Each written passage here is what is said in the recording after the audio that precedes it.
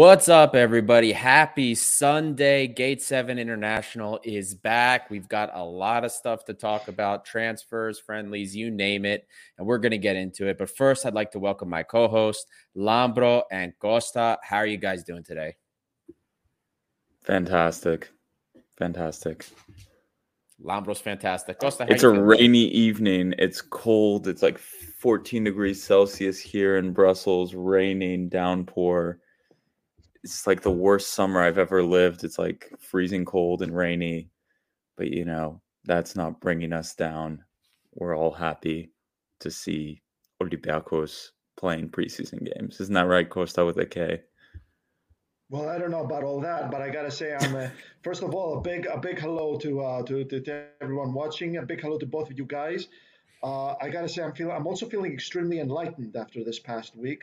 Because after the little debate we had, Adi, with the comments section about whether or not the Segunda División is more competitive than the Greek league, I just realized that Ararat from Armenia and Beitar Jerusalem from Israel would have killed it in the Segunda División. They would have gone in there, finished first by Christmas, and they would have made it to La Liga and kicked it off with the big boys from Real Madrid and Barcelona. Amazing, the hidden gems you find in Armenia and Israel.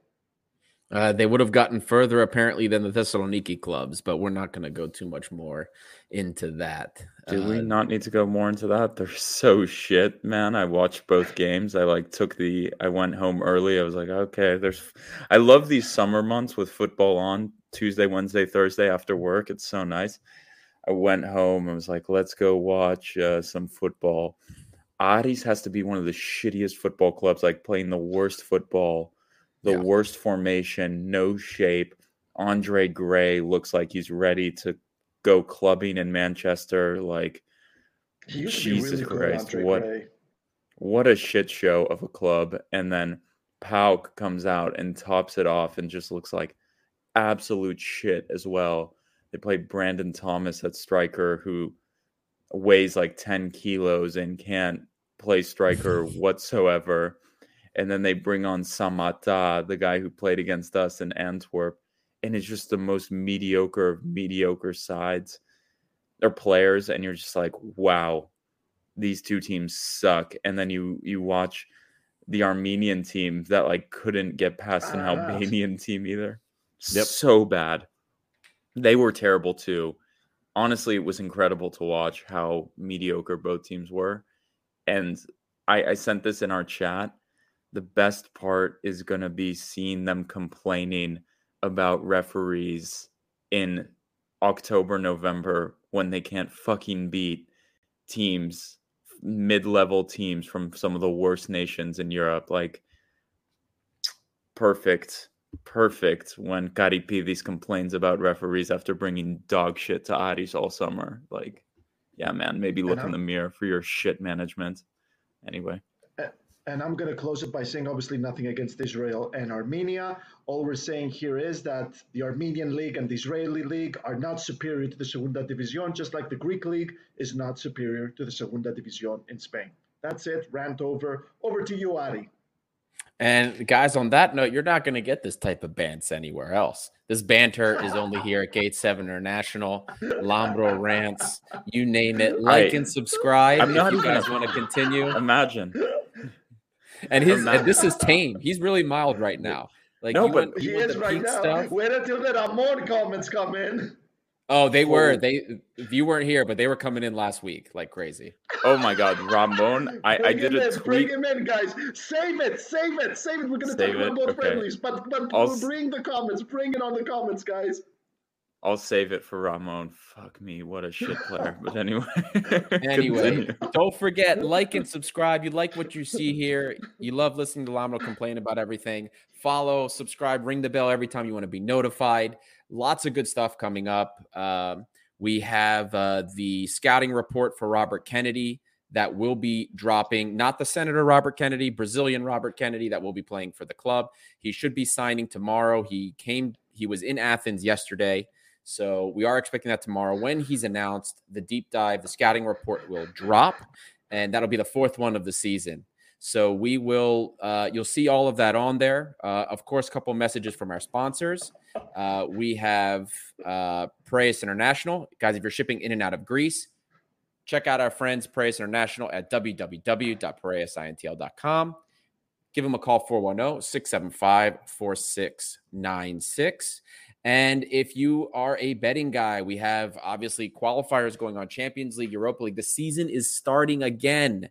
So we will be continuing our collaboration with BetUS, giving you guys whatever we can, our statistics, so that you can make the most informed bets using the promo code GATE7INTL in all caps at betus.com. They will match your deposit on account creation of 125%. It's very aggressive. They do accept credit card, and they also do, in some cases, cryptocurrency. So check it out for your bettors out there. And don't forget, promo code GATE7INTL. And as always, bet responsibly. Two other quick housekeeping items, guys, before we move forward. As I mentioned, the deep dive will be available once Robert Kennedy is announced. Be on the lookout. Patreon is going to drop soon. As I mentioned last week, we'll have 3 tiers, it looks like, for Patreon. There's going to be just a standard tier, which will get you on the website. We're going to start a group chat just for the Patreon members and us as well. And then the higher tiers are going to be some extra episodes, nothing that takes away from the core content of Olympiacos, just extra episodes for your support, and then a merchandise tier. So be on the lookout for that. If you have any suggestions, as always, DM us. Wildfires, guys, the wildfires just seem like they're getting worse and worse. They're spreading. We saw them in Sicily. They're all over the place. Our prayers are with everybody that's getting caught up into it. Stay safe if any of you are near any of the areas where the wildfires are, for our Greek listeners. And for those of you that are not in Greece and want to know how you can help, last year, AHEPA, the organization that has done some sponsorships with us and that I am a part of as well, organized and fundraising efforts. We raised a lot of money for Greece last year. And when I say a lot of money, hundreds of thousands of dollars for the wildfires last year. We are doing this again to help with wildfire relief, not just for the displacement of people, but also getting money to the proper places for the people that are fighting the fires. There is a merchandise drive that is going to start in August, and the proceeds from the merchandise sales, the profits will go towards the wildfire effort. That, and there's going to be multiple fundraising efforts in the United States and in Europe for the wildfire. So check that out. We will be advertising those on our socials as well, so you can see how you can help. Now, without further ado, guys, let's get talking. There's a lot of stuff to talk about. The theme of today, there's a poll up. Are we ready for the qualifiers?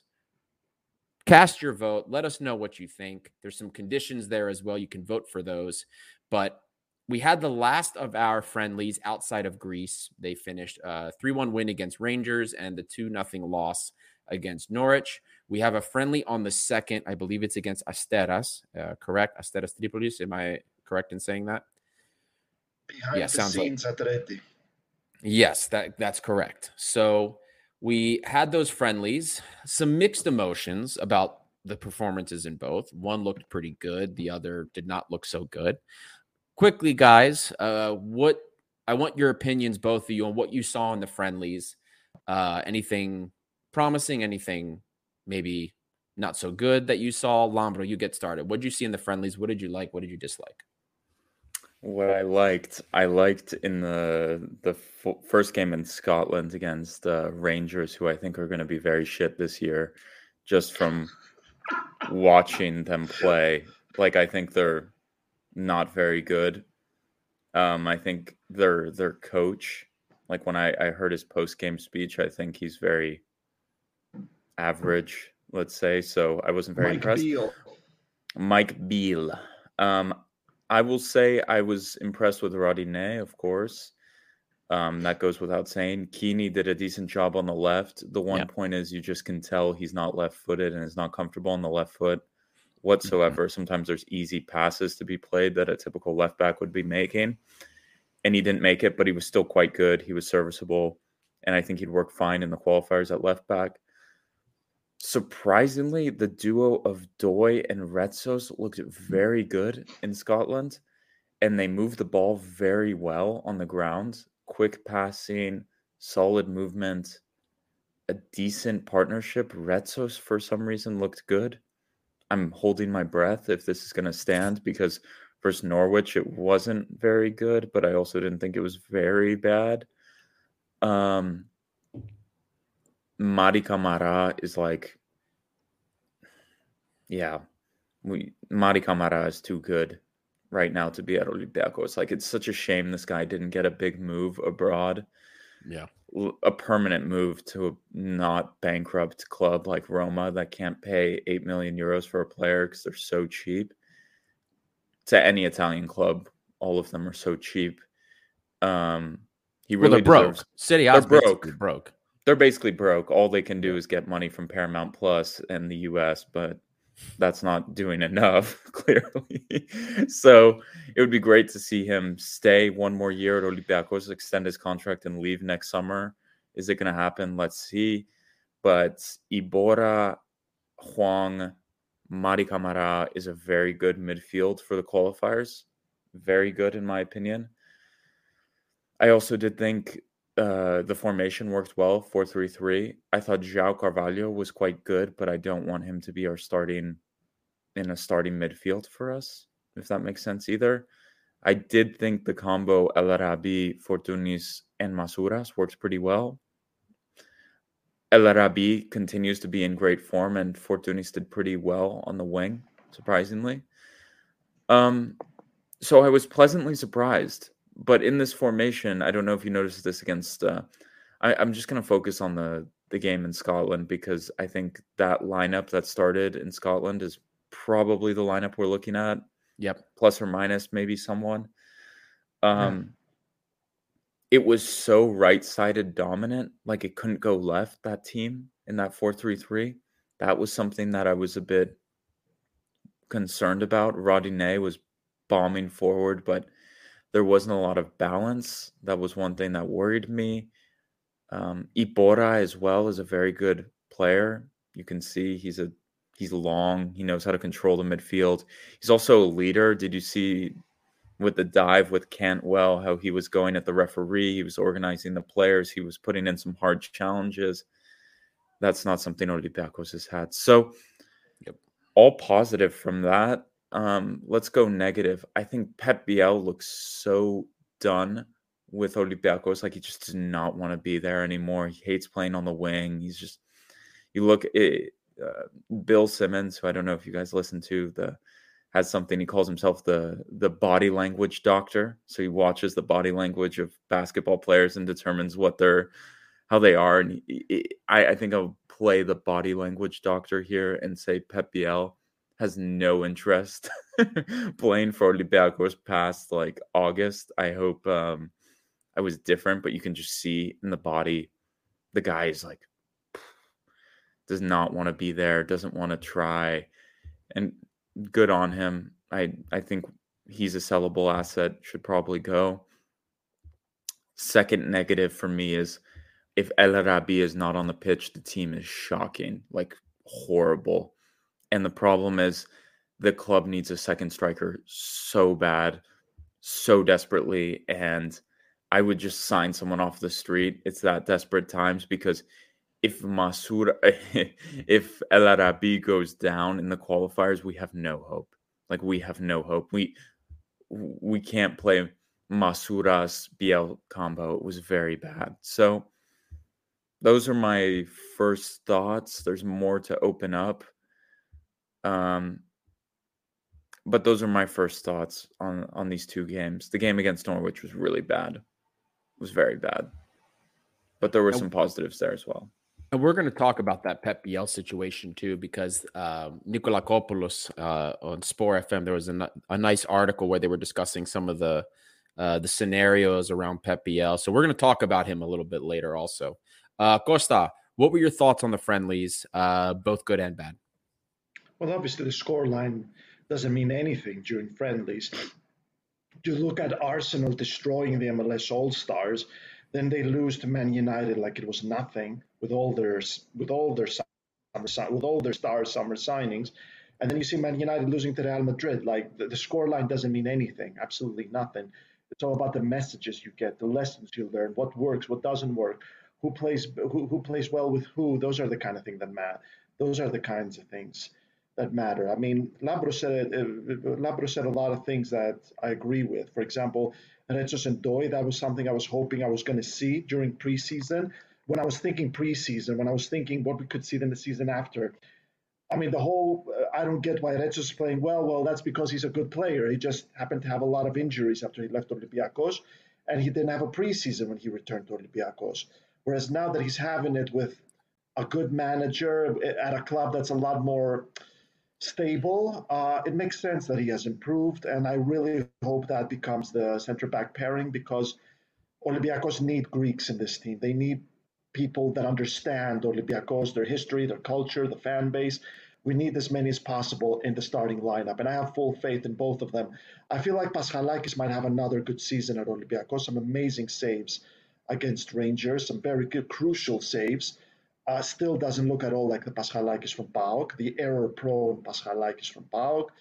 The midfield, as Labro said, was impeccable, absolutely great, but there were times where there was a big hole in there, and that's where Hwang In-beom was missing. So, like, you got the argument from one side that if Olympiacos don't have a striker against Servette or Genk, they're screwed. But on the other hand, if Hwang leaves, Olympiacos are going to have a big problem still. I don't see Mati Camara staying at Olympiacos because, well, I feel like he's going to be sold. Not that he's not good enough. He had a great game against Rangers, and he will be very crucial against Servette or Genk if he's around for that, which I think he will be. I've said it a zillion times in the show. Vangelis Marinakis doesn't sell his best players until there is some certainty regarding Europe. I wouldn't be surprised if he leaves after these qualifiers, provided that Olympiacos go through, but he's not leaving before those qualifiers. Yes, El Arabi has improved a lot. 3 goals in 4, if I'm not mistaken, friendlies. Regaining his old edge. Obviously, he needs to stay healthy. We don't want any awful surprises during training or that Asteras Tripolis game. Because then, Olympiacos without a striker, they're going to have a serious problem. I don't agree with Labros on being that desperate where we're going to bring someone from the streets, because because then Olympiacos could just use Algacin Ba, who's not completely ready, and they can't have a striker ready in time for Servette or Genk. It's too early for them. Which is why doesn't matter. Definitely need a body. You need it. Like you can't play. Masouras will never. They're not ready. They're not ready. It doesn't matter. Masouras can't play striker. Like Masouras, Biel, they can't play striker. Would you have Algacin Ba if El Arabi gets No, injured? but I would find some random. So we're not that desperate. What do you mean find some random? There you go. You got a striker, Algacin Ba. You don't want him. So Algacin Ba is like 19 and a meter 70. So we're not that desperate. He's better than a random off the streets. Masouras is bigger than Algacin Ba. Algacin Ba is not big enough to play striker. I thought Algacin Ba was like 2021 now. Is he 20 now? He's not. He's 20 years old now. I have it up here. He's not a teenager anymore. I would find some random 2 meter tall guy throw in the box. The desperate times. Costa, you follow British football. Giannis Antetokounmpo, if you're watching this, and you're free, please come on over. We need a striker. Like, is Andy Carroll available on a free? Oh my God, I forgot about that guy. Throw him out there. Like, we need a goal against Servette. Like, let's say you need a goal for as Servette. I was saying, no. I was analyzing now. As I was saying now, no. Olympiacos are not that desperate to bring some rando on the streets. I said, Tokumbo, if you're watching this, we're good. Don't just stay with the Bucks. It's fine. I disagree. We'll find a striker. I know. Chat wants Ramon. Chat's saying Ramon here, guys. If I have to watch Ramon play anywhere.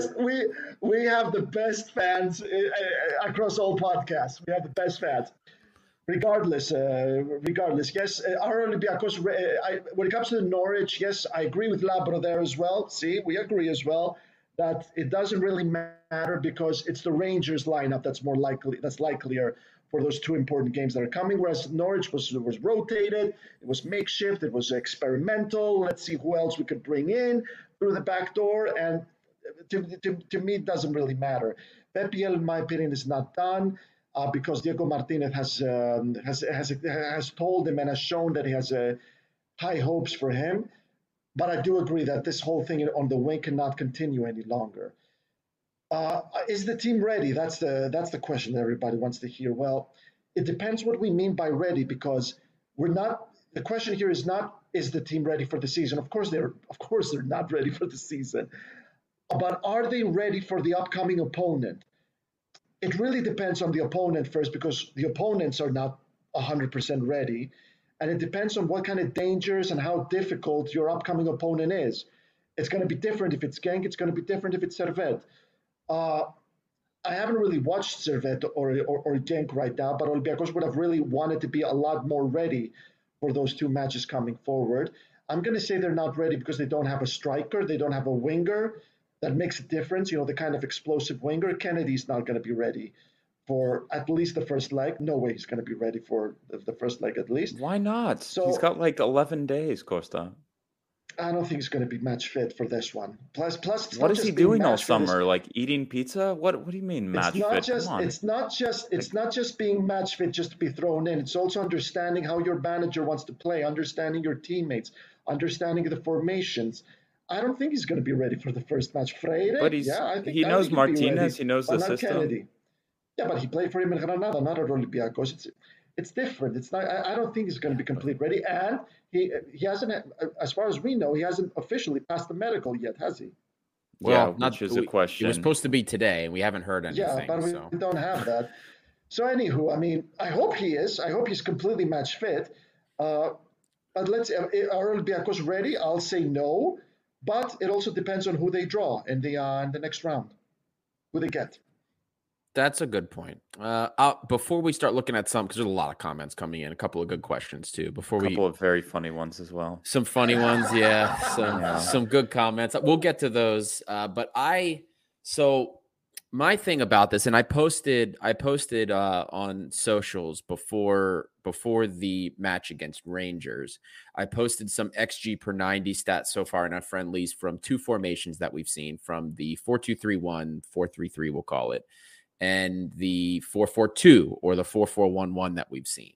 Now, against Rangers, I know that on paper it was 4-3-3, but I swear to you that in possession and at times when we were pressing, it was 4-4-2. And when I look at the data from the post-match report against Rangers, it looks like that as well.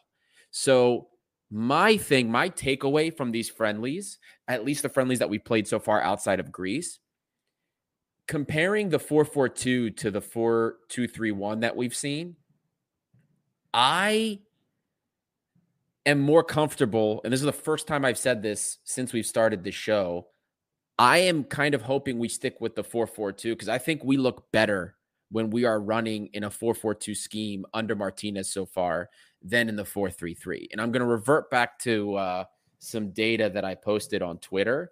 And the data in question is related to XG per 90. And when we look at XG per 90 for Olympiacos under Pedro Martinez, let me just pull it up here because I already lost it. Diego. Pedro, my God. I make that mistake as well. I make that mistake all the time as well. Diego, I've done it. Oh my God. Alfredo Cordon, Diego, now it's Pedro Martinez. You can't stop. But looking at our XG per 90, it's literally about 50% higher when we're doing the 4-4-2 versus the 4-2-3-1. So the average, did I pull it up by average? Yeah. So in the 4-4-2, we're almost two XG is almost 2 per 90. It's 1.75. And in the 4-2-3-1, it's just over 1.18. Who was up front with El Arabi in the 4-4-2? Was it Masouras or Carvalho? Carvalho, yeah. And here's the thing is, and now we have to remember something. So just because we see 4-4-2 in that shape occurring, Diego Martinez and is similar to like Corberan, where the shapes are changing. It's very fluid. the shapes in offense are going to change from the shapes in defense. So you might see 4-4-2 defensively in that setup, but offensively it could change depending on the ball. And that with Diego Martinez, it's going to change also based on who we play against. We might not see 4-4-2 all the time. We might not see 4-2-3-1 all the time. It's going to change. But for me, the wide set wings with Carvalho floating around or somebody floating around behind El Arabi, that is when we've looked the best. Deeper lying, a guy like Madi, who's looked quite good in the friendlies, and Iborra, that is the setup that to me has looked the best in the friendlies so far, and I hope we stick with it. I'm curious to see how things work out with Costa moving forward, Fortuny that is, but we'll see. The thing for me is Carvalho has continued to impress me in the preseason. I was not expecting that. Not at all. Costa brought up some other things. Guinea, I think, silenced some early haters pretty quickly. So did Iborra. Which was nice to see. Some of the negatives, I'm going to say Pep Biel also. He hasn't looked amazing in friendlies. We're going to talk about him later. If Martinez can't figure out what to do with him, you know what I mean? I'm curious to see what happens, considering how much faith he's placed in him. But my takeaway from the friendlies is we have seen pretty quickly since Martinez has come in here, the philosophy of the players on the field is completely different. We've seen on average the touch count per players last season were averaging almost 3 touches per possession of the ball. Under Diego Martinez so far in the preseason, it's actually around 2, just under 2. And you can see that. They get the ball, they play it. They get the ball, a touch or two, play it. And that is the interesting part about this. And that's the good thing for me. We're not holding the ball as long. I think the pass and move is a little bit better too in that respect. So I'm happy with that because the pass and move last season was garbage. A lot of people standing, not moving around or doing anything. And I will say also, I'm quite satisfied in the friendlies with the defense as well. Against the Rangers, if you don't count the penalty, their XG was around 0.6. They did not have really good opportunities, a lot of really good opportunities, we can say, in open play. In fact, they didn't have a single big scoring chance in open play. Even against Norwich, they didn't have that many fantastic opportunities either, or what were considered clear-cut opportunities. And I don't think we looked great in Norwich, but I think we pressed okay as a team. I think the defensive setup is a little bit better. But for the friendlies, those were my takeaways from it. And I do agree with some of your sentiments, Costa. Oh, Jesus, the Ramon stuff is going on here. We'll touch on a couple of quick comments. First, we got a quick comment here from TF91. TF91, buddy, thank you so much for the donation. Hi, guys. Thank you for your videos. Best channel by far for Olympiacos fans all over the world. Keep up the good work. Thank you so much, my friend. Thanks, man. Everything that you guys do, all the donations that come in, guys, these are going towards things to make the show bigger and better. Patreon, as we've talked about before, we never would consider doing that unless there weren't things we needed to do. The software we pay for, all of this covers that stuff now. And we're also trying to get better equipment, things that can help us do game day when we're in the stadium. We're trying to do more of those this season. So all of this is going towards making the show better. We get nothing out of this. We love the club. We love doing it. That's why we're here. So thank you guys every time you make a donation for us. Now, there was another comment here. Spiro 7, 4-4-2 with Fortunis behind El Arabi.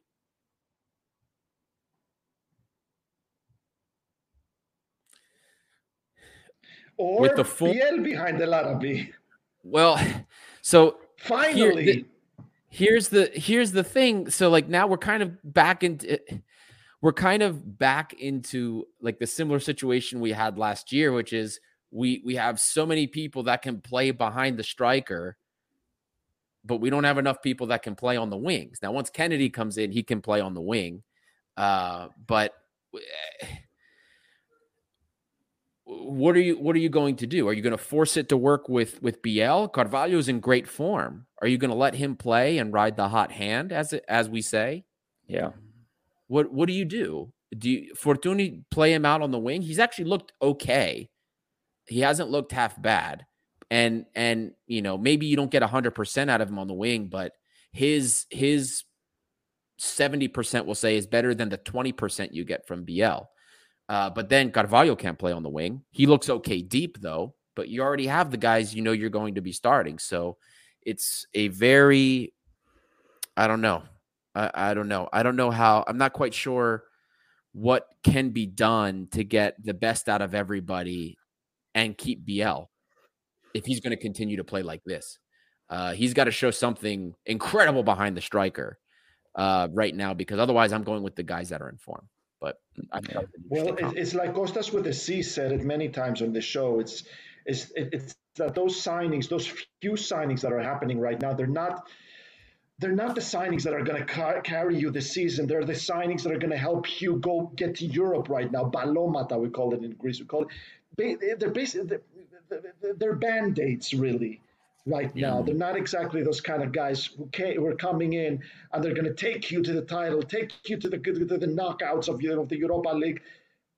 He's right there. Yes, guys. On that note, Costa with the C and I are going to the Karaiskaki on August 10. We're going to be providing live commentary during the game against Genk or Servette. There's going to be a vlog as well. Do join us, and it's going to be a blast. Provided we're not in for another treat. And I'll be in the building either in Genk or in Geneva, August 17th. So if you're making the trip away, I will be there as well. So, dude, that is so awesome. But I gotta ask you, Labro, is the stadium on fire? Does it have a trademark? No, it's all yours to use. Thank you, man. You're the man, dude. You're the man. I keep forgetting to get Stel to send me the music clip he made, the remix of it. God, I need to have that for the show. Also, Adi, I want to break some news, but I see this comment coming quite a bit about Zinkernagel. So I think, can safely report to you all that Philipp Zinkernagel, after Austria asked the club for requested a transfer, I believe. And so he was cut. He wasn't cut. I think he basically told them he's done. Trabzonspor really wants him and is probably agreed to terms with him and is negotiating hard with Olympiacos. The Bruges is also in the mix, from what I understand, but Trabzonspor is the most advanced from what we understand, and I wouldn't be surprised if Philip has agreed with them as well. So the talk about Philip being cut is kind of bullshit. He told the club he doesn't want to stay, and they transfer listed him. I think the same thing happened with Bitiki, but not as confirmed as, let's say, with Philip. So that's that. But that's Siopi's line. I'm not too sure about that Siopi's line. Well, we do one of these per episode. Who wants to do the one this time? Well, actually, Iron Man 1789 answered. So there's the answer. Oh, there's the answer. There you go. Yeah, there's the answer. There's the answer. Thanks, Iron Man. Yeah, thank you, Iron Man. Stamati. Μιλάμε ελληνικά, buddy. We do this in English, but θα σε απαντήσουμε στα ελληνικά if you want. So talk in Greek. We'll respond to you in Greek. There's no problem. Anyway, moving on. Ρώτα στα ελληνικά, Σταμάτη, θα σου απαντήσουμε. Lambro, you already covered the Zinkernagel issue, so we'll move on from that. But there's another issue that, now that we're kind of talking about individual players, potential departures, this Oleg situation, we have to talk about this. This for me is, so as you guys know, the media reported, Todeka Kotsis reported a disciplinary issue, which caused Oleg to get sent back from the UK preseason tour early, and that saw Kini starting at the left back against Rangers. Now, there's been a couple of stories kind of going along with Oleg and Spartak. So there was first the story that there was an offer made that was close to the asking range of what Olympiacos wanted, but then Oleg didn't want to go because of his roots. They're like his roots, I think Moldovan plus Moldovan, I guess. But there was something about Ukraine also, like maybe there was like a I don't know. Anyway, he didn't want to go in Russia for that reason because it was. I did talk to Oleg Reabchuk after that friendly with Shakhtar Donetsk at Karaiskaki almost 2 years, a year ago, actually. What am I saying? And he was quite he was worried about the future because Moldova are so close to the ongoing war, and he was concerned about it. Yeah. And so that you had that part of it. Then was the newer information that came out, right? That it was not so much about the offer. There was discussions happening between the player and the club that I guess were not sanctioned or authorized by the club. If I'm misquoting that, please correct me. Because I caught up on that very late. What they said was that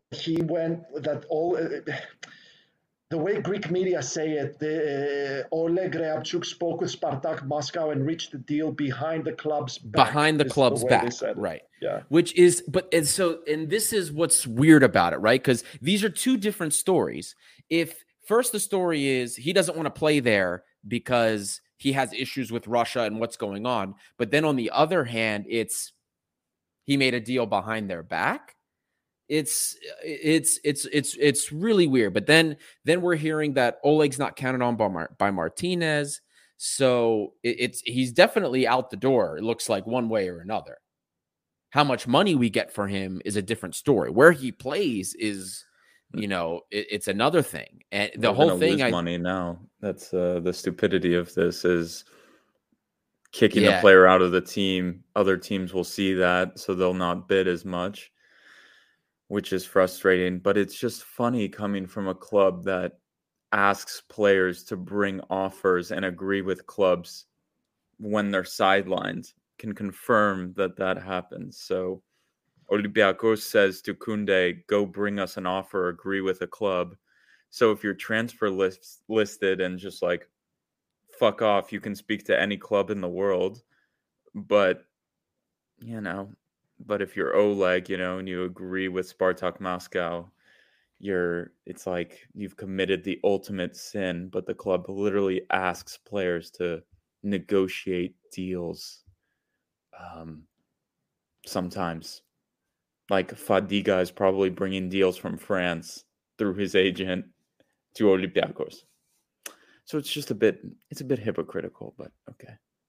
Yeah. And then there's a comment here quoting Nikolakopoulos about the money issue. The issue isn't with money, it's with a lot of money. But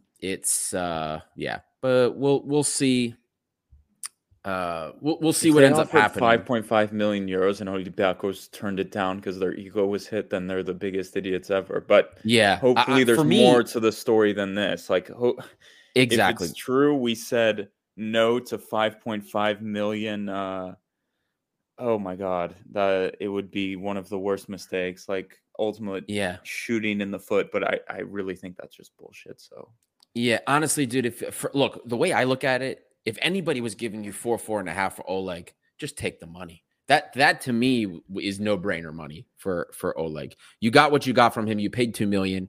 You make a pretty good profit that we need right now, by the way, because Nikolakopoulos also wrote when we were discussing briefly about Biel, which we'll get into shortly. The reason we haven't made a big move, especially for striker, we haven't made the sales yet. Admitted by the insider. Which to me is finally an admission that, hey, guys, we have to make money. I've told you guys this for months now, by the way. I've been telling you for a very long time that the FFP rules and now the squad cap ratio that we have is affecting our policy. And now it's right in front of you. So the sales have to be made. What we get for Oleg is we'll see what happens, but we need that money. We definitely need that money. To make things happen going forward. Platon Papas is a stupid way. Just a question, Platon. Sorry, Go ahead. A quick question. Because in those Nikolakopoulos articles I've read, it also says that Olympiacos are allegedly so pissed off with Spartak Moscow that they're refusing to talk to them, even though they're offering 5 million euros, which is what Olympiacos have asked for Reabchuk. I mean, that stinks as well. You're so angry with them. You're so angry you're not talking to them. What is it? Is this a love tiff? Yeah. I don't know. It's weird. The comment from Platon Papas, it's a stupid way from the club, from Martinez, I don't know, to send a message to other players on the team. Of course, it's hypocritical. We've seen how things work in other cases. Yeah, look, Achilles Beas here. They want $8 million for Madi, but turned down $6 million for Oleg. Something fishy. Look, we're not there in the contract room making the deals. We don't know what's going on, but we can only hope that the deals will come, the sales will be made. But for sure, don't expect any sales to come or any deals to be made, purchases, I should say, until we make some sales. Efthimios Dimos, AEK has such a strong team. I can't see how we can be in that level the way we are building our team. Look, man, the project is being built. Look, we do see some improvements. We haven't seen the big signings, like the real players that need to come in. We've seen a lot of stopgaps or quick fixes, aka the first 3 players we brought in. These guys are not day in, day out. These guys aren't people that are, I think, in the end are going to be the most important to the club. These were things that are quick fixes that we need to get through qualifiers. The real deals are going to happen in August. Lambro, Costa, if you guys disagree. Why are AEK a better team? Why are AEK such a super team? I think he's talking about their friendly form. Yeah, but like I said, the whole thing about friendlies is that it's not a reflection of the season that's coming. Friendlies are a much more complicated matter. It's all about what works. It's all about experimenting. It's all about mixing things. It's all about rotating. Right. I'm sick and tired of bringing this up. Back in 2006, Olympiacos destroyed Werder Bremen, Blackburn Rovers, and Real Sociedad 4-0, 5-0 during preseason friendlies. And everybody was thinking, my God, this team is going to kill it this season. Drod Solid has created such a machine. And then we fell into a Champions League group with Roma, Shakhtar Donetsk, and Valencia, like a ridiculous group. And we finished last without a single victory. And plus, like, AEK lost twice to Olympiacos last season. One of them was at Hagia Sophia, which ended their undefeated streak. They need to go all the way to the final game of the season to seal the title. In a season consisted of the second worst Olympiacos since the Petrina Chronia, and one of the worst PAOK sides we've seen in the Ivan Savidis era. They need to go all the way to the final day of the season. Do you really expect Olympiacos to be worse or as bad as they were last season? Really? I just don't get that, guys. I feel why? Are we bringing in all those Marcelos, all those James? Are we going to have a 35-man squad this season? Really? Yeah, but it's going to be that bad. Your winger is fucking Kennedy, man. It's not over. It's not over yet. Fingers crossed. The deals are coming.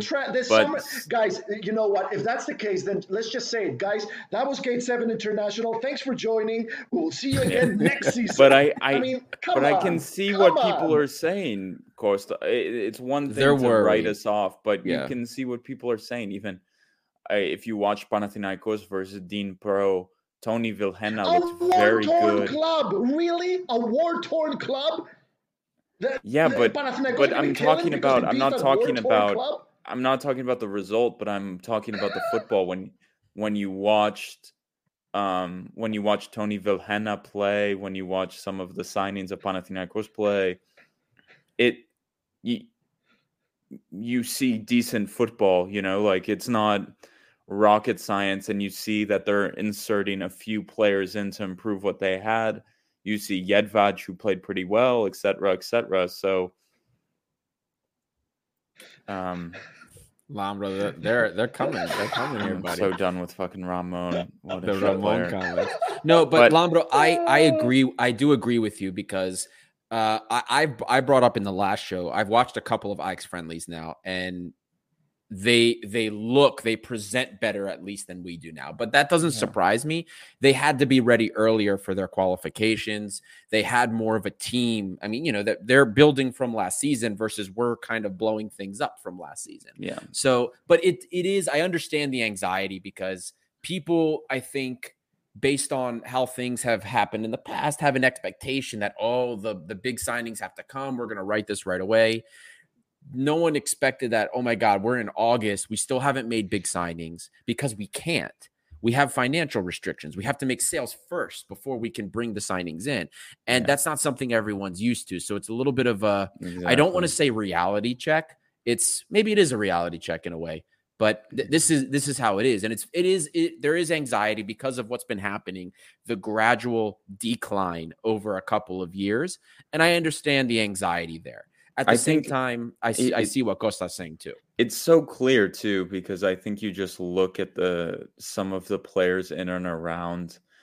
Like, yes, that lineup versus Rangers was quite good. It would presented a nice performance, but then you look at some of the players who played in the second leg who were in this 20-man squad, and they're just nowhere near good enough. Like, we can go through the list, and I don't want to start with him, but Androutsos, Bouchalakis, Ramon, Vrusai. I know some of these are Greek players, so they're needed for the list, but very poor, right? Very fucking poor.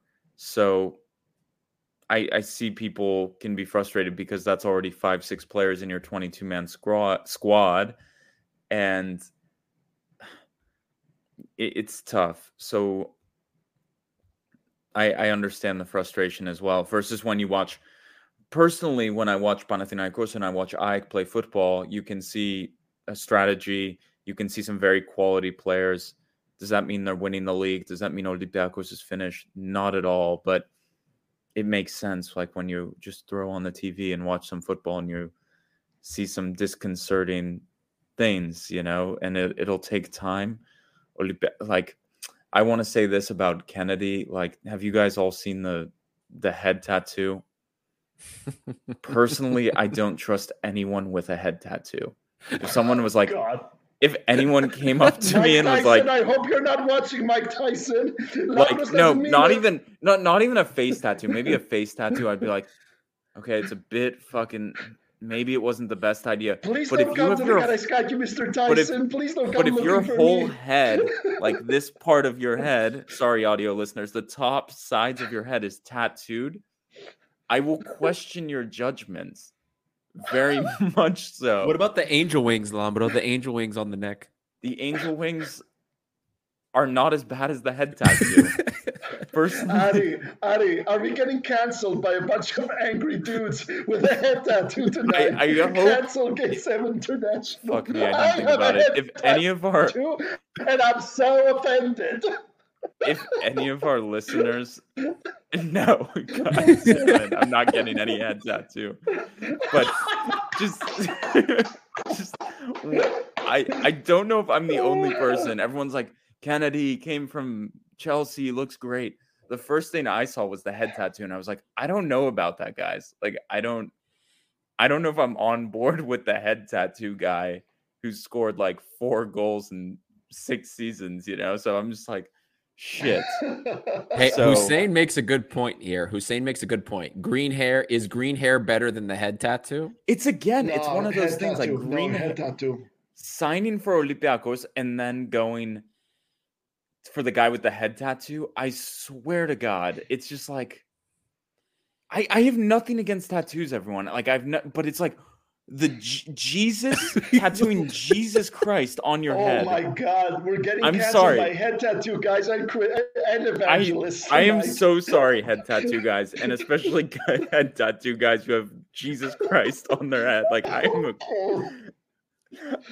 God, we're getting trumped tonight. Yeah, so please, to any of the listeners, if you have a head tattoo, I'm so sorry. Lambro, how do you always manage? It never fails. You always manage to trigger like so many people. But could you imagine if I'm sorry, but can you imagine if Kennedy pulled a Zinedine Zidane and headbutted someone with his head, and then his Jesus tattoo was I know it's probably not possible. It's like imprinted on a guy's chest, It's like, holy shit. Like, I don't know anything. But if we get canceled tonight, we're gonna go with a bang. I'm just saying it's gonna be the most decent. I feel like it's a reasonable comment to make, Like you the player comes in, you look at a picture and you're like, wait, what?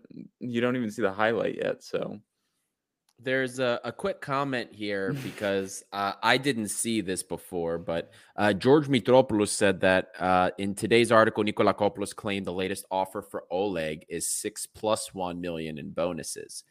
I didn't see that, but I mean, if that's what we're talking, if this is real and it's 6+1 bonuses, like, wow, how are you? How It's not possible. Like, let's say something as well. We do have information from one of the French clubs that was interested in Oleg and ready to pay over 5 million euros. It's complete bullshit, and they didn't rate the player, and they didn't think he was good at all. I'm not going to say they didn't rate which him French at club. that money. We should say They didn't rate him anywhere near that money, and Yeah. Olympiacos reporters were quoting them going for a bid. So it's kind of funny. Yeah, to see that. 6 million, dude. I drive him myself. Who are they bidding? Who are they bidding against? Who are they like? You know what? If we don't bid 6+1, fucking who Bologna is gonna come in for the bid? Like, there's no logic to 6+1. Like, he may write it, but it makes no sense. Also, oh god, Kennedy's gonna leave.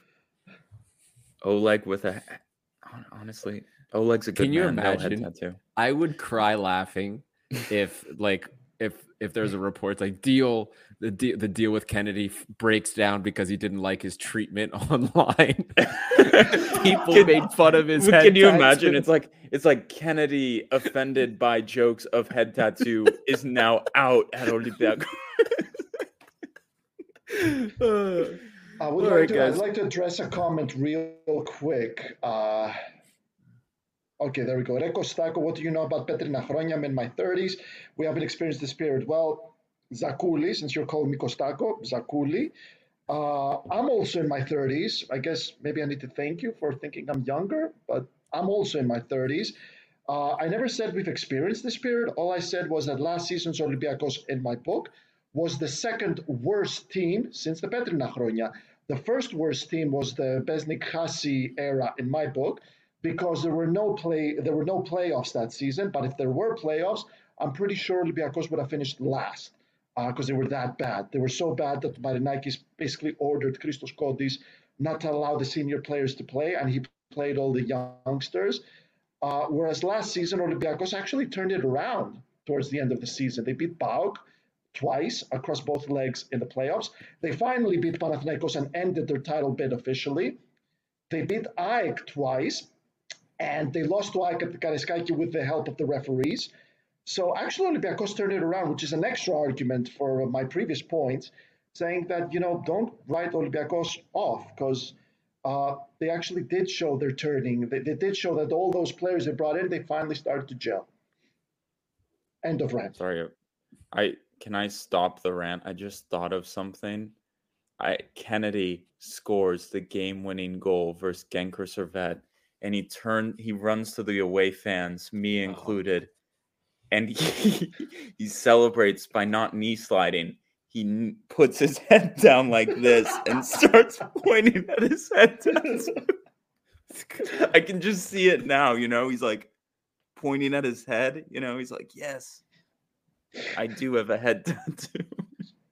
Anyways. And also, someone also said, I think it was, where was this comment? It was something about Ramon. Oh, God. Stop.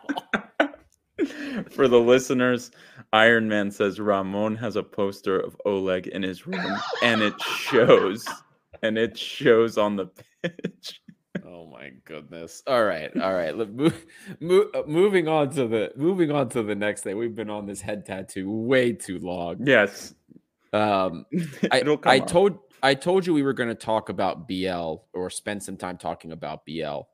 And the major question, because we discussed it briefly, that no one has really liked how he's looked in the friendlies. There was the Sport FM article about him. Oh my God, Hussein, I love you, man. You bring it to yourself, Lambro. You bring it to yourself. Kennedy will have Lambro's name on his shirt. I feel like it's very, maybe I'm weird, but like it's very normal. Be like, oh, Kennedy, Robert Kennedy, and not the senator is signing for Olympiacos. Like, let me Google him. No, Bobby Kennedy. Not Robert. And I and the head tattoo comes up because it's like it was in your newspaper too, Costa. I was in the Sun. It was like in all the newspapers, and I was like, oh my god. So Pele has a Ramon poster in his room. Had. Oh God, Lava, you just bring it out of people, man. People just want a place to have fun and bring that, you know. Marcelo. This is amazing. This Ramon, is amazing. Costa Brazil, left back legend like too good. Anyway, back to the BL question. Poor Costa is like dying over here. I gotta mute him. Back to the question at hand. Going back to BL, getting back to our normal train of thought. Oh, Lambro will have Kennedy's autograph tattooed on his head. Jesus, Lambro, you bring it out of everybody. Does Diego Martinez have time to sort out the BL situation? We know that he already said that he BL is going to be important to him. He's going to have an important role with the club, with the team, but he hasn't looked good. We saw the article from Sport FM about the options when it comes to BL. If he doesn't work out, we have to sell him. What do we do?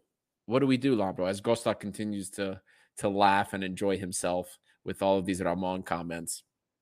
What do we do with BL? Do we have time? Do we have time for him to figure this out, or is it better to cut losses and sell?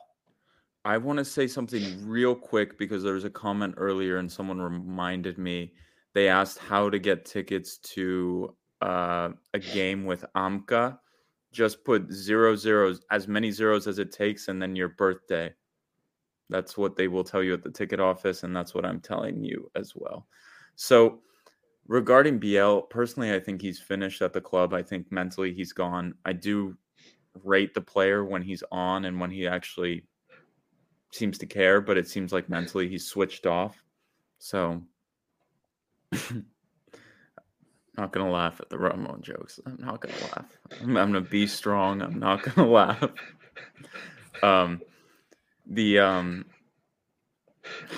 Oh, go on. Guys, no Ramon jokes. God, I can't even do I'm trying to be serious here, give analysis for you all. Vasily, Ramon should start working at McDonald's. I think his work would at least be appreciated there.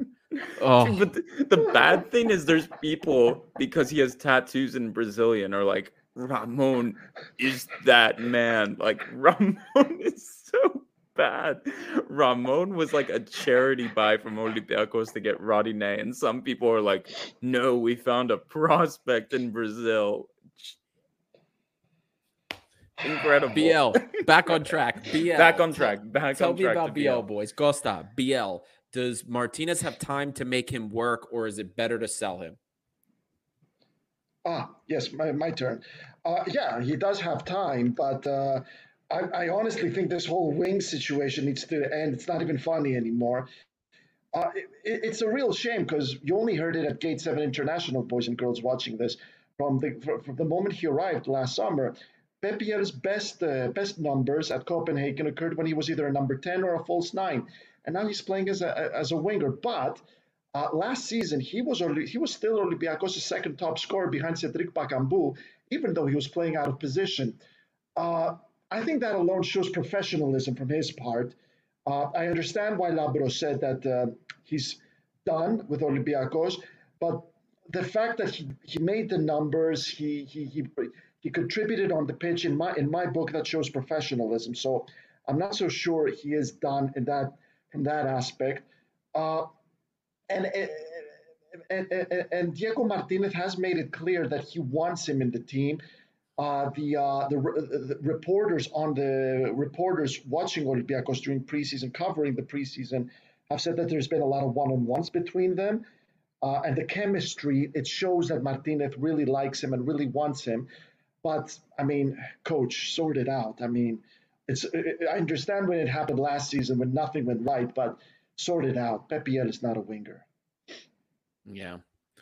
Well, we are going on an hour here. So really quick before we kind of get into, there's still a couple more segments we wanted to get into, but really quick, touching on the latest of the transfer news. Uh, there is some interest in Pierre Koundé from Brøndby, the Danish side. We purchased Koundé for it was almost 2 million. It was like 1.8 million euro, I think. So curious to see how much they'd be willing to spend for Koundé. Is it going to be a loan? Will he purchase? We'll find out. Agibou Kamara, as you guys know, he was linked with Bafos in Turkey, in Cyprus. Can't make that mistake. Don't tell Stel. So we saw that was linked. That was in Sport 24. We have heard that is through our sources. We have heard that the Cyprus links maybe are not as correct as you would think, but he does have offers from other areas, especially in France. Now, a really interesting sign you guys saw on our stories. There is an Israeli right back. He was in the U20 World Cup. His name is Ilay Feingold, Israeli right back. He was in the FIFA U20 World Cup best 11 in the right back position. Another great prospect, just like Ron Leidner. So very, very interesting prospect there. So just a couple of quick little transfer bites for you guys. And then one of the more important segments, Costa, Lambro. We talked about it very briefly earlier. When is a striker coming? Are we getting another striker before the qualifiers? Is it going to happen? Kostas Lianos, you talked to when you and Lambro had your little discussion. Lambro just said we got to bring in a body. Lambro says bring in a body, and you said no, we're not that desperate to bring in a body. So realistically, when do you think we bring the striker in? If we're not desperate enough to bring it in before qualifiers, when does the striker come in? Lambro, you go first, buddy.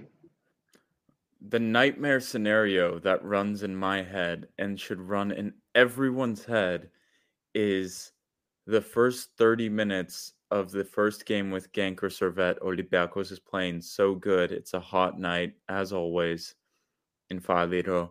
And you see El Arabi chase a ball, and he goes down, and this signal goes up by the trainers, and El Arabi has done his hamstring. Like, this is the nightmare. And Olympiacos does not have a backup striker. So Diego Martinez moves Masouras to striker and brings on someone else, let's say, I don't know, Vrusai.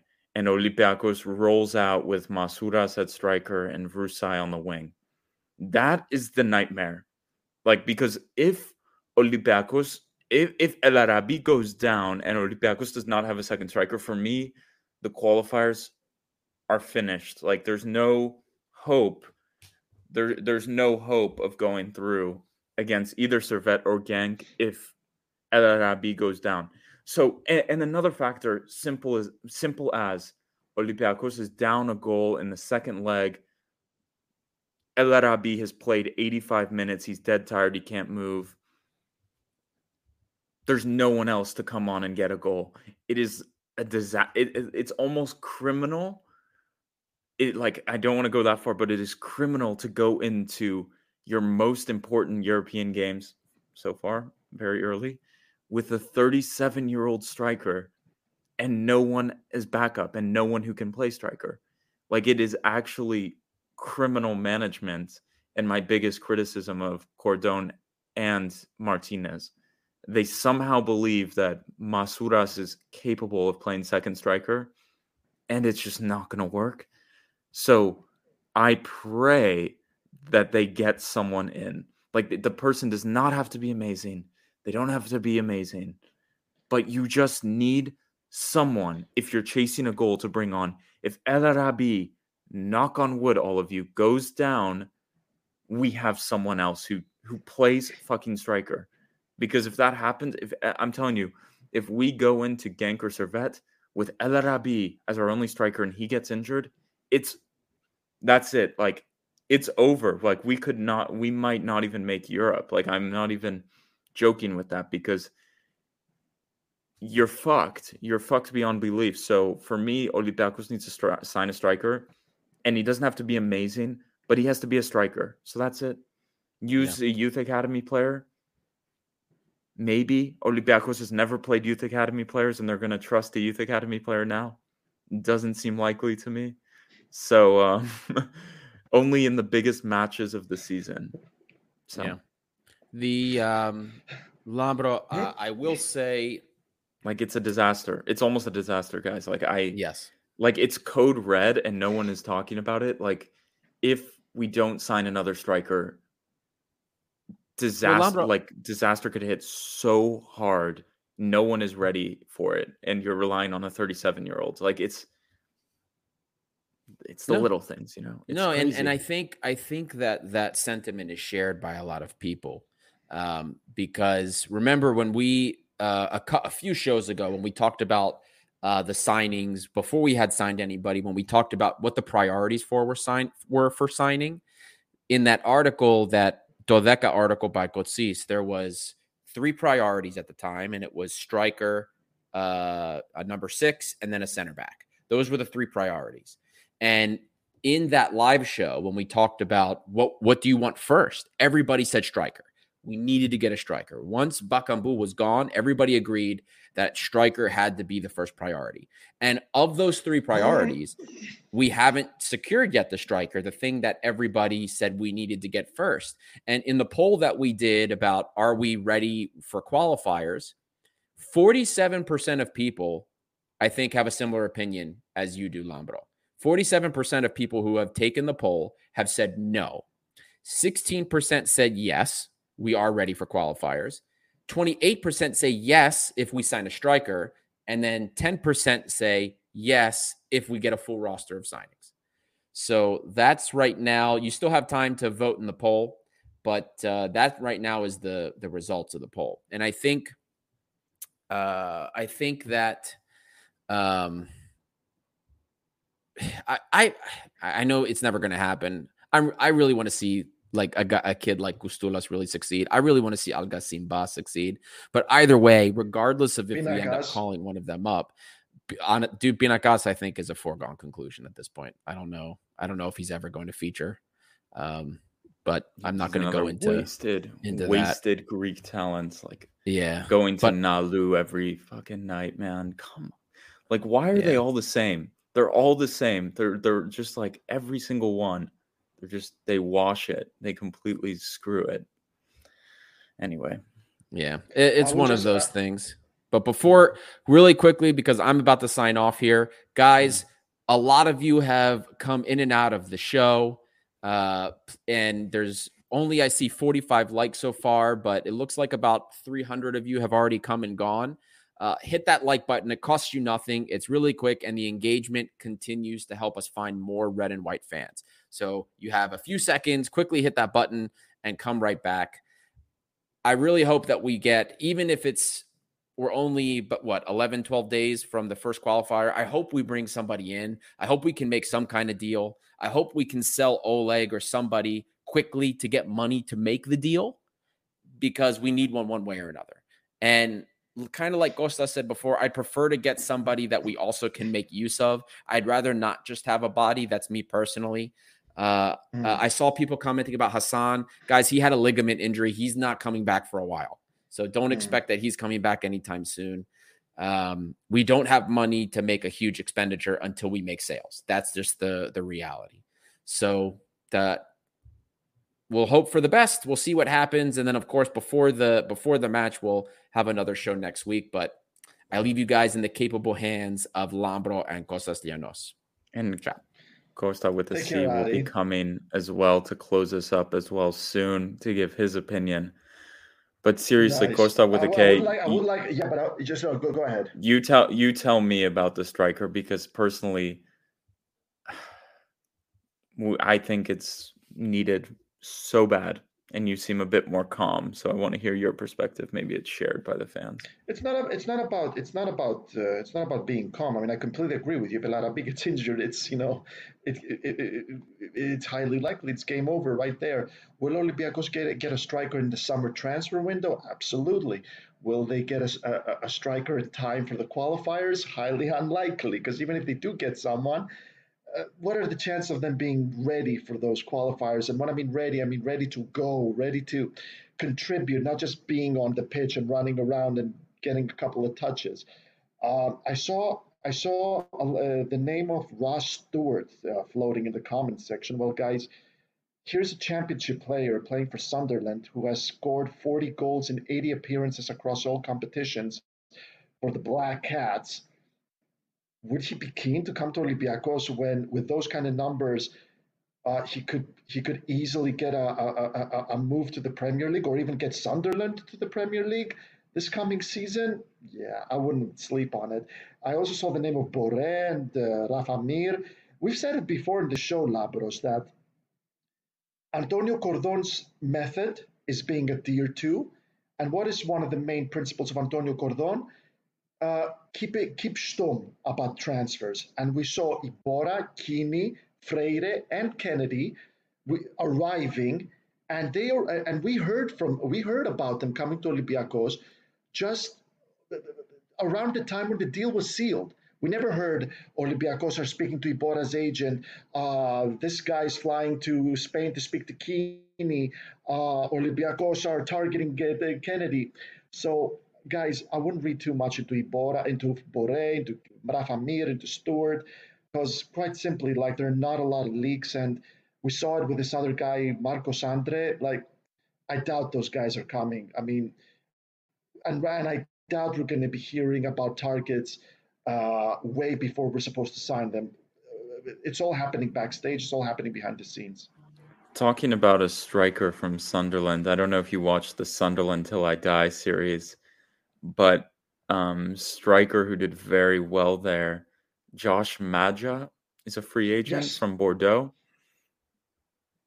I don't know, like, he seems like a 24-year-old with an interesting profile. I have no idea what his salary demands are, what his situation is, but there's a few free agents available at striker.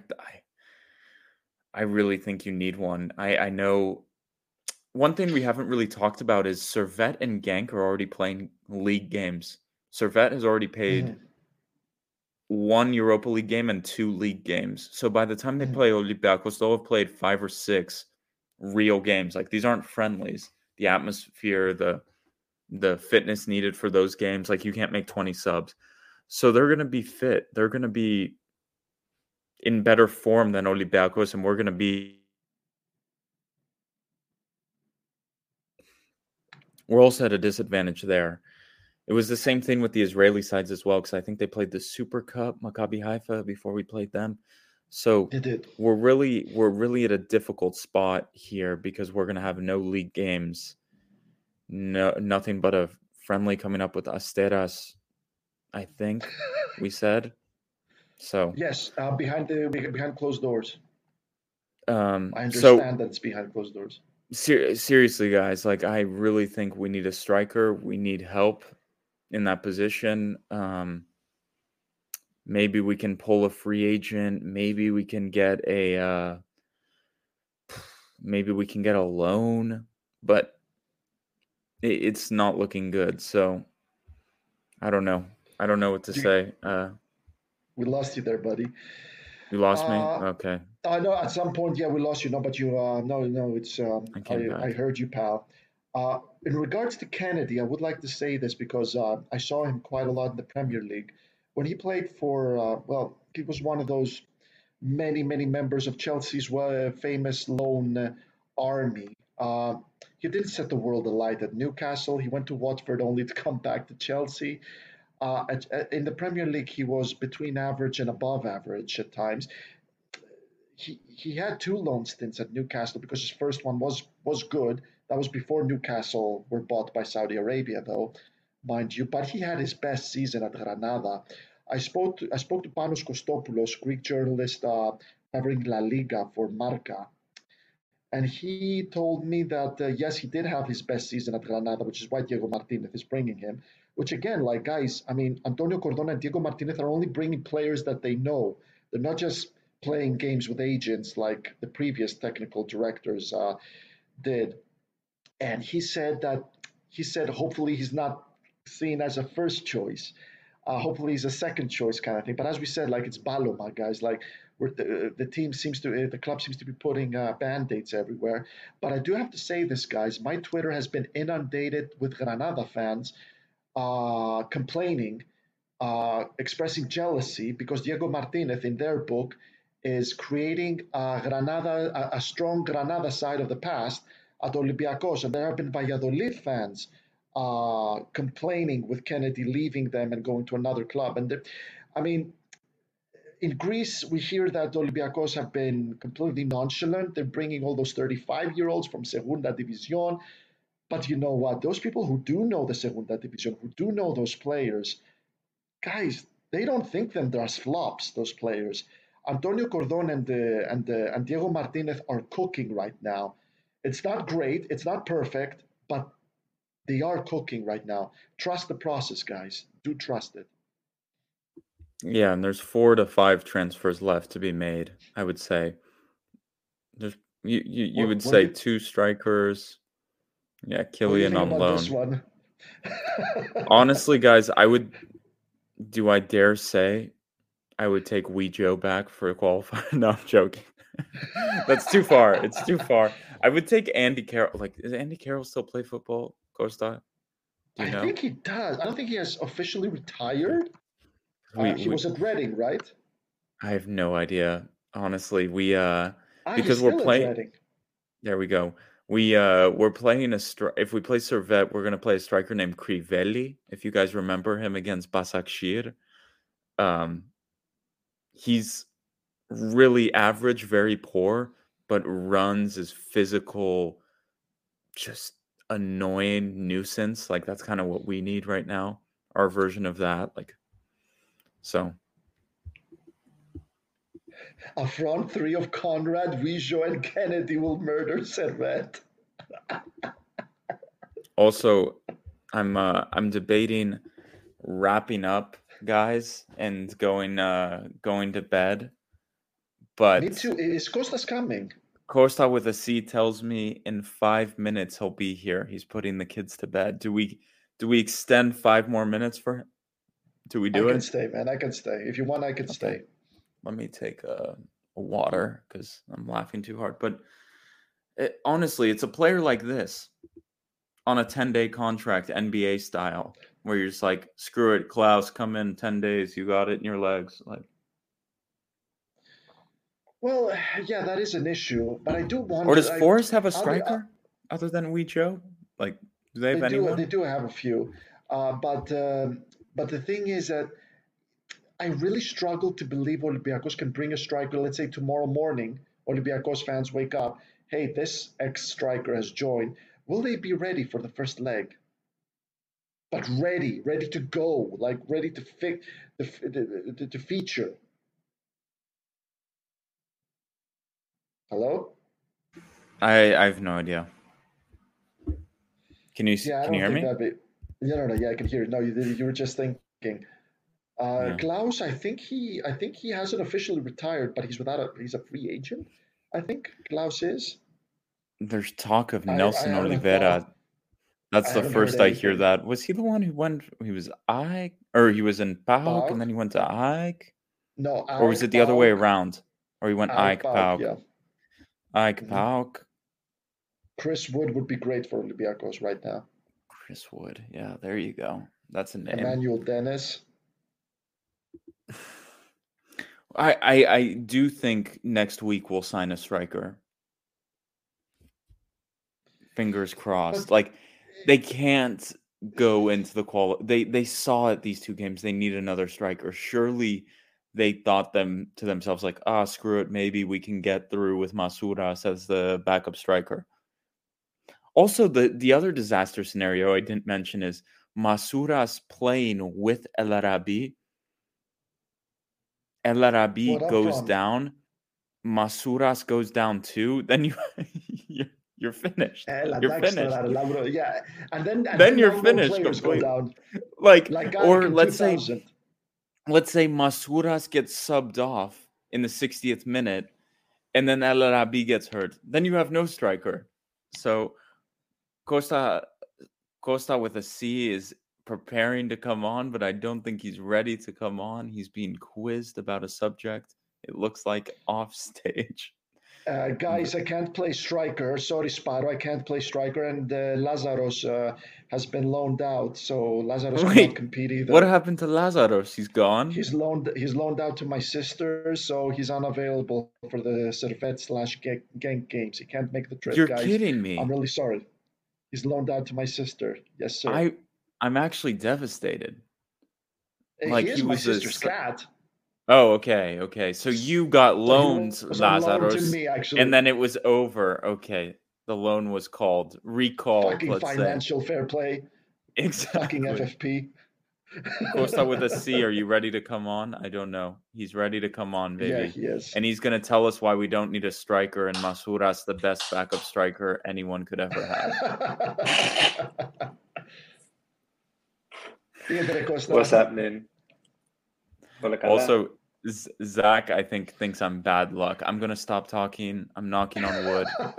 Like, I swear I'm going to be sworn at so hard if anything happens to El Arabi. Someone is going to, like, literally kill me. But, so. Costa, tell us. It's pretty bad up front, isn't it? I mean, we've been talking about it for a while. If El Arabi's not fit, but I don't know who's. I mean, we're getting goals from midfield during the friendlies. I mean, the last against Rangers, that is. But I mean, if there's one thing I'm surprised about from the friendlies is that BL didn't get more time as a false nine, right, to play up front.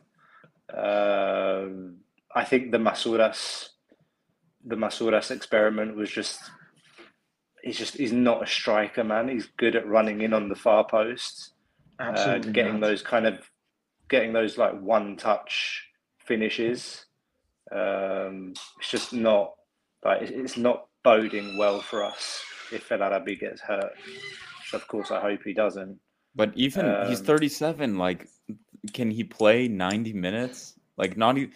Like, let's say, and the other side is, let's say you're in the second leg and you need another goal and you want to throw on another striker. You don't have another striker. It's just, it seems criminal from football logic. Like, it's the one mistake that I've seen that I'm just like, this is going to kill them if they don't get a striker in. It's like, who are you going to get goals from otherwise? I mean, exactly. So we've seen during the friendlies that he got the goals in the first 2 games. Was it Slovačko and Nordsjælland? And then the third one, I can't remember. But was it Carvalho got goals against Rangers? It was Fortunis. From Carvalho, Fortunis, and the other one was Masouras. Was it Masouras in the third game? I don't think it was Masouras. It wasn't Masouras. I thought it was 3-1. Wasn't the game 3-1? Or was it 4-1? Yes. 2 from Carvalho and 1 from Fortunis. Yes. 3-1. Yeah. No, I'm talking about the other games though. So the first 2 friendlies, El Arabi scored. against Slovačko and Nordsjælland. Pepiel scored. Pepiel scored a goal as well. Okay, that's blanked from my mind now. But you think I think you mentioned it. I think you mentioned it, Labro, during the show. I was listening on and off. Like, you look at the options coming off the bench, and if you think he takes the Rangers team as his starting lineup, then all right, who can you bring on to kind of try and change the game if it's not going well? And you think maybe BL, but he hasn't really shown that for me in the friendlies. He's always played wide out on the right, and I've said this before in the show. When it's against a team that's below us, then it can work. Kennedy, can Kennedy be a game changer? There are less than 2 weeks until the first game. Can he really bed in and integrate so quickly? I don't know if you guys mentioned this, but besides obviously having played for Martinez at Granada, he's played with Rodinei at Flamengo. So they've played together on the right wing. That could be a go-to option for the manager. That's the only thing I can really think of. Who else do you bring on? Okay, you got Madi and Juan. I'm not so sure that we'll start those two in midfield. I think Carvalho's earned the spot for the first game. As much as I would love to see a Juan, Madi, Iborra midfield, I think that's really strong. I don't see that happening, and I see maybe Juan coming off the bench. And again, like I'm on holiday, so I didn't get to watch the second half yesterday. I was at a wedding. I didn't get to watch the second half yesterday, so I don't know how Juan looked. He didn't play. Did he play? He came on. Yeah. He came on, but really, I completely missed that. I watched the game. I think he played 25 minutes. Okay, I turned it off maybe in the second half because my eyes were starting to close. It's not that I watched the first half, and look, for the team that he put out, you saw some of the same things that we've seen in the previous games. Like the intent to press high up the field and try and force errors, and then like smack them on the counter as quick as we can. And I think more in the second half, some highlights that I saw, that there was a few occasions that there was a Masura shot, Vrusai shot, assisted from Fortounis, where Vrusai was in the box and he didn't even hit the target. And then Masouras was outside the box, and he, tried a slalom and a shot from outside the box instead of passing it. And it's always those kinds of things that frustrates you with, like Vrusai in particular, man. It's like Vrusai, that chance, man. I don't know if you saw it, was so bad, bad. It's like at least hit the target. At least hit the target, mate. That was bad. Nothing. Yeah. And again, I think you mentioned it, and loads of people have been tweeting out about it. It's like it's 2023, and we still have Androutsos, Vrusai, Bouchalakis. Like, no disrespect meant, but like Bouchalakis playing for a Spanish coach that emphasizes like so much, or puts a lot of emphasis on passing accuracy and maintaining possession. The amount of times that I've seen Bouchalakis play a bad pass over the last few friendlies that have led to opposition counterattacks just makes me think there's no way this guy's going to get playing time, or he's not. I don't see him getting playing time, and I think if an offer comes in, he's gone. But who's going to make an offer to take him? Yeah, it's just some of these players you think at this point. Well, guys, I'm gonna have to join you. No, I'm going to have to join you after the game. We're going to have to see what happens. Costa and I, we're going to be at the game, hopefully. And hopefully to see as many of you as possible, guys. I'm going to have to take off. So here's to everything, and soon. Talk soon, Costa. See you, Costa. But one thing I think to myself is some of these players like Vrusai, Androutsos, Bouchalakis, like they're just not good enough at the moment for Olympiacos, but like they have no option elsewhere in Greece to go. Like if Aris had half a brain, they would take players like Vrusai, Androutsos, and Bouchalakis, but there's nowhere for them to go. So they're a bit stuck because their egos are too big to be like, fuck it, I'm going to Atromitos. They're like not going there because they think like I'm Olympiacos, whatever. It's a shame because you can't move these players on. And Giannis, my man, is Bouchalakis that much worse than Iborra? Iborra is like here. Let's not even have the conversation about that. Iborra, a guy who's won the Europa League like 6 times compared to Andreas Bouchalakis. Like, come on, guys, come on. Yeah. He's a classy player. I mean, I really like him. Yeah. He makes it look so simple. That's what you want from a player in that position. Like, he plays with both feet, plays with his head up. He can like his passing, even against Norwich the other day, like pings a 20-25 yard ball from the centre over to the wing to feet, and it's just effortless. And that's what you need. And okay, you said it yourself. Like, he's a player that's won the Europa League 4 times. So yeah, the answer to that question is yeah, he's that much better than Bouchalakis. I just saw that our good friend Gus Drax will be in Athens on the 10th of August. Gus, if you're still online, would love to see you, my man, on the 10th of August for sure. So let's talk about that offline. What else have we got? I saw that you guys had some good jokes about Ramon, and yes, Ramon. Someone's asking me, am I in Chios to marry Ramon? Like, come on.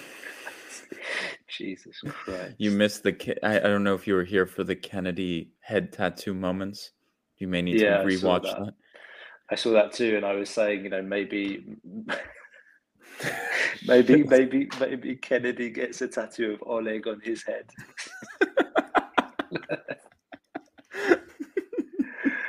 But do you agree with my assessment when you hear the name Kennedy and you're like, oh shit, let me boom, boom, boom, type him in, and the first thing you see is a head tattoo? It's not, it's a little disconcerting, right? Like, I'm not the only one here. It's like, oh shit, head tattoo. I don't know, man. Like these guys that come out of Brazil, like from out of the favelas and stuff, like they've got tats everywhere. Like I don't really think it means so much, but like you know that these like all of these guys, they're like from super like poor neighborhoods and poor families and like raised in the streets in god awful conditions. Like it's life and death every day, and then football brings them out. Exactly, it brings them out. It gives them wealth and supports their family. It's their profession. Yeah. So I don't know, the whole head tattoo thing's like, yeah, it's not a great look, but who am I to tell? Like I don't really give a shit. Like if he has a head tattoo and he performs on the pitch, don't really care. Let's see. Of course, but like he looked great when he was at Granada with Martinez, and we all hope he can reproduce that. But honestly, mate, like there'll be a deep dive, by the way, on Kennedy as soon as he's announced. That's ready. As soon as it's announced, it will go live on the channel. So like, subscribe, hit the bell so that when the episode goes up, you can watch the deep dive. Yeah. I was going to say, who's better than him right now? If you look at our wings, we don't have one. Yeah. Still don't have wingers. Still don't have centre forward. We're all happy El Arabi is having a good preseason, but how long is it going to last? Yeah. And I know it's hard. I know it's hard. Like people are, fans are impatient about transfers in football. Fans are super impatient about transfers in the basketball team. There's somebody in the chat asking me about Kendrick Nunn. Do you want to go out there and pick up a striker that's average because we're rushing, or do you want to try and go for I'm saying this name because it was reported, do we want to go for a Rafa Borré, like the Colombian that plays for Frankfurt? Is that the kind of profile you want to go for? If you want to go for that kind of profile, it's gonna take some time. So do we need two strikers? I don't know. Definitely obviously need another striker, but then do you stay with Alguacim Ba? So we've learned that the reason Alguacim didn't travel to the UK was for reasons that had to do with his stay in Greece, like his paperwork, visa and whatnot. There was a story about him. There was a story about him going back from AFCON to Greece for a day for paperwork. That was about his residency, and now this is about his visa. So it was two different things, we're told. So he is on a special, like, personalized training program so that he can keep fit after AFCON and integrate into the team. So maybe he gets playing time against Asteras on Wednesday in the last friendly, something to look out for. You never know. You never know if he might end up being the third option. It looks like Dimitris Pinakas is finished, but is not talked about anywhere. Yeah. To be expected. So I just think we need a striker so bad before maybe Augustin Bot, maybe that's the tactic. Maybe he's the second striker that they're counting on. They just couldn't bring him to the UK. So they're going to run him out against Estelas and see whether that's a go. And maybe they have a plan B if it goes to shit and they activate it. But I was telling Costa, Genk and Servette in particular, I know because I follow them, have already played 2 league games and 1 Europa League game. So they're playing competitive football. They're all out here now. So before they play us, they'll probably have played 6 competitive games, probably. That's not a joke. That's like to play 11 guys, pretty much the same 11, 6 games in a row versus 11 guys who are just playing their first game of competitive football. Like, for any team in the world, that's going to be difficult. So I think for our first game, the first 20 to 30 minutes is going to be really big to just not get overwhelmed maybe with the difference. And then also at the end of the game, some of the fitness issues will show. So you need to remember that as well. I mean, it was the same when we played Lucerne some years ago. Was it Martin's first season? The Swiss league starts early, and we played them in early qualification round before we played Burnley, wasn't it? So it was around the same time. And we walked all over them, and we've got decent record against Swiss teams. Records mean shit to me, but they're still facts compared to playing a Ukrainian team, for example, or an Israeli team, God forbid. But I mean, I saw that Servette went 2-0 down against Zurich the other day, and they pulled it back. So but okay. To play at the highest level and to play in these competitions, you have to win. You have to beat teams. So it's what we have to do. I do like what I'm starting to see from the team, and some of the identity that he's trying to put into the team again. But the bar's obviously really low because of where we were and what we saw the last season and more than a season in terms of regression and football playing style. It's coming back to that kind of Spanish Olympiacos, isn't it? It's not quite Valverde high press. There is a press. Yeah, the goalkeeper of Norwich made a few mistakes. Same with the Rangers keeper a few times. But the Valverde press was really like you strangle the opponent. It's relentless. It was relentless pressing, and this is more kind of controlled, calculated. There's controlled press in certain areas and certain moments when they smell that a mistake can happen. They make the press into the corners, and you've seen that in every single game. But not only because you remember like Martin's preseason last season, the only way we could create anything was from press. But now there's like possession's much better. Like we move the ball around.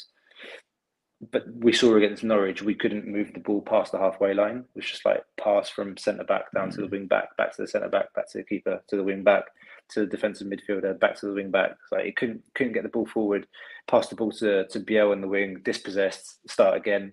That midfield was so bad though in that first half. Bouchalaki, Sibora, Agibu. No. That's like a terrible. We're not gonna see that again. But that was really bad. Yeah. So. I don't think we'll ever see that double pivot again. We may never see Bouchalakis and Agibu again. That's a stretch, but let alone playing together with Ibora. So So let's see. Did you talk about Kamara? Yeah. A bit. Yeah. What's going to happen? Is he going to extend for one more year and we try to sell him next summer, or we try to get through the qualifiers and then we sell him? That's the question, I think. I think the strategy is to use him. I think there must have been some kind of conversation where they've said, "Look," and an agreement with him as well. Yeah, it's like he has 1 year contract left, right? So he can negotiate with anyone freely as of January, and so I think the conversation that's been had or that needs to be had is that, listen, you love the club. Mady acknowledges that Olympiacos raised his level. He's playing League 2 football, came to Olympiacos. His market value is like around 8 to 10 million. Played for Roma, etc. So, okay, you want to get your transfer, then help us qualify. And then, he will probably have hopefully played a key role in helping us get to qualifiers. And then, bids will come in on the back of hopefully good performances of his. And maybe that's the deal. Maybe that's the deal, or maybe even better version would be to say, listen, sign a 1 year extension, stay with us for 1 year, help us build a new project, and then we talk again next summer. Yeah. If he loves the club that much. Yeah. I think minimum he's here with us until the end of the summer. Yeah. I think that's right. And on that note, I think we're going to wrap up because we're an hour and 40 minutes plus now. So on that note, everyone, thank you so much if you made it this far. And remember, so many of you are here. If you could hit a like, subscribe, hit the bell as well. That would be fantastic. Supports us, supports the channel, and helps grow the community. So we will be back next week to preview the match. Essentially, we're a week away before a week away, I guess you could say. So, guys, thank you so much for following, having some banter, having some jokes.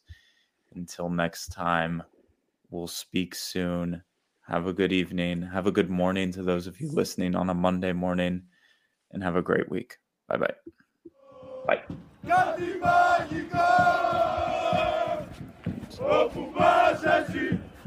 Bye.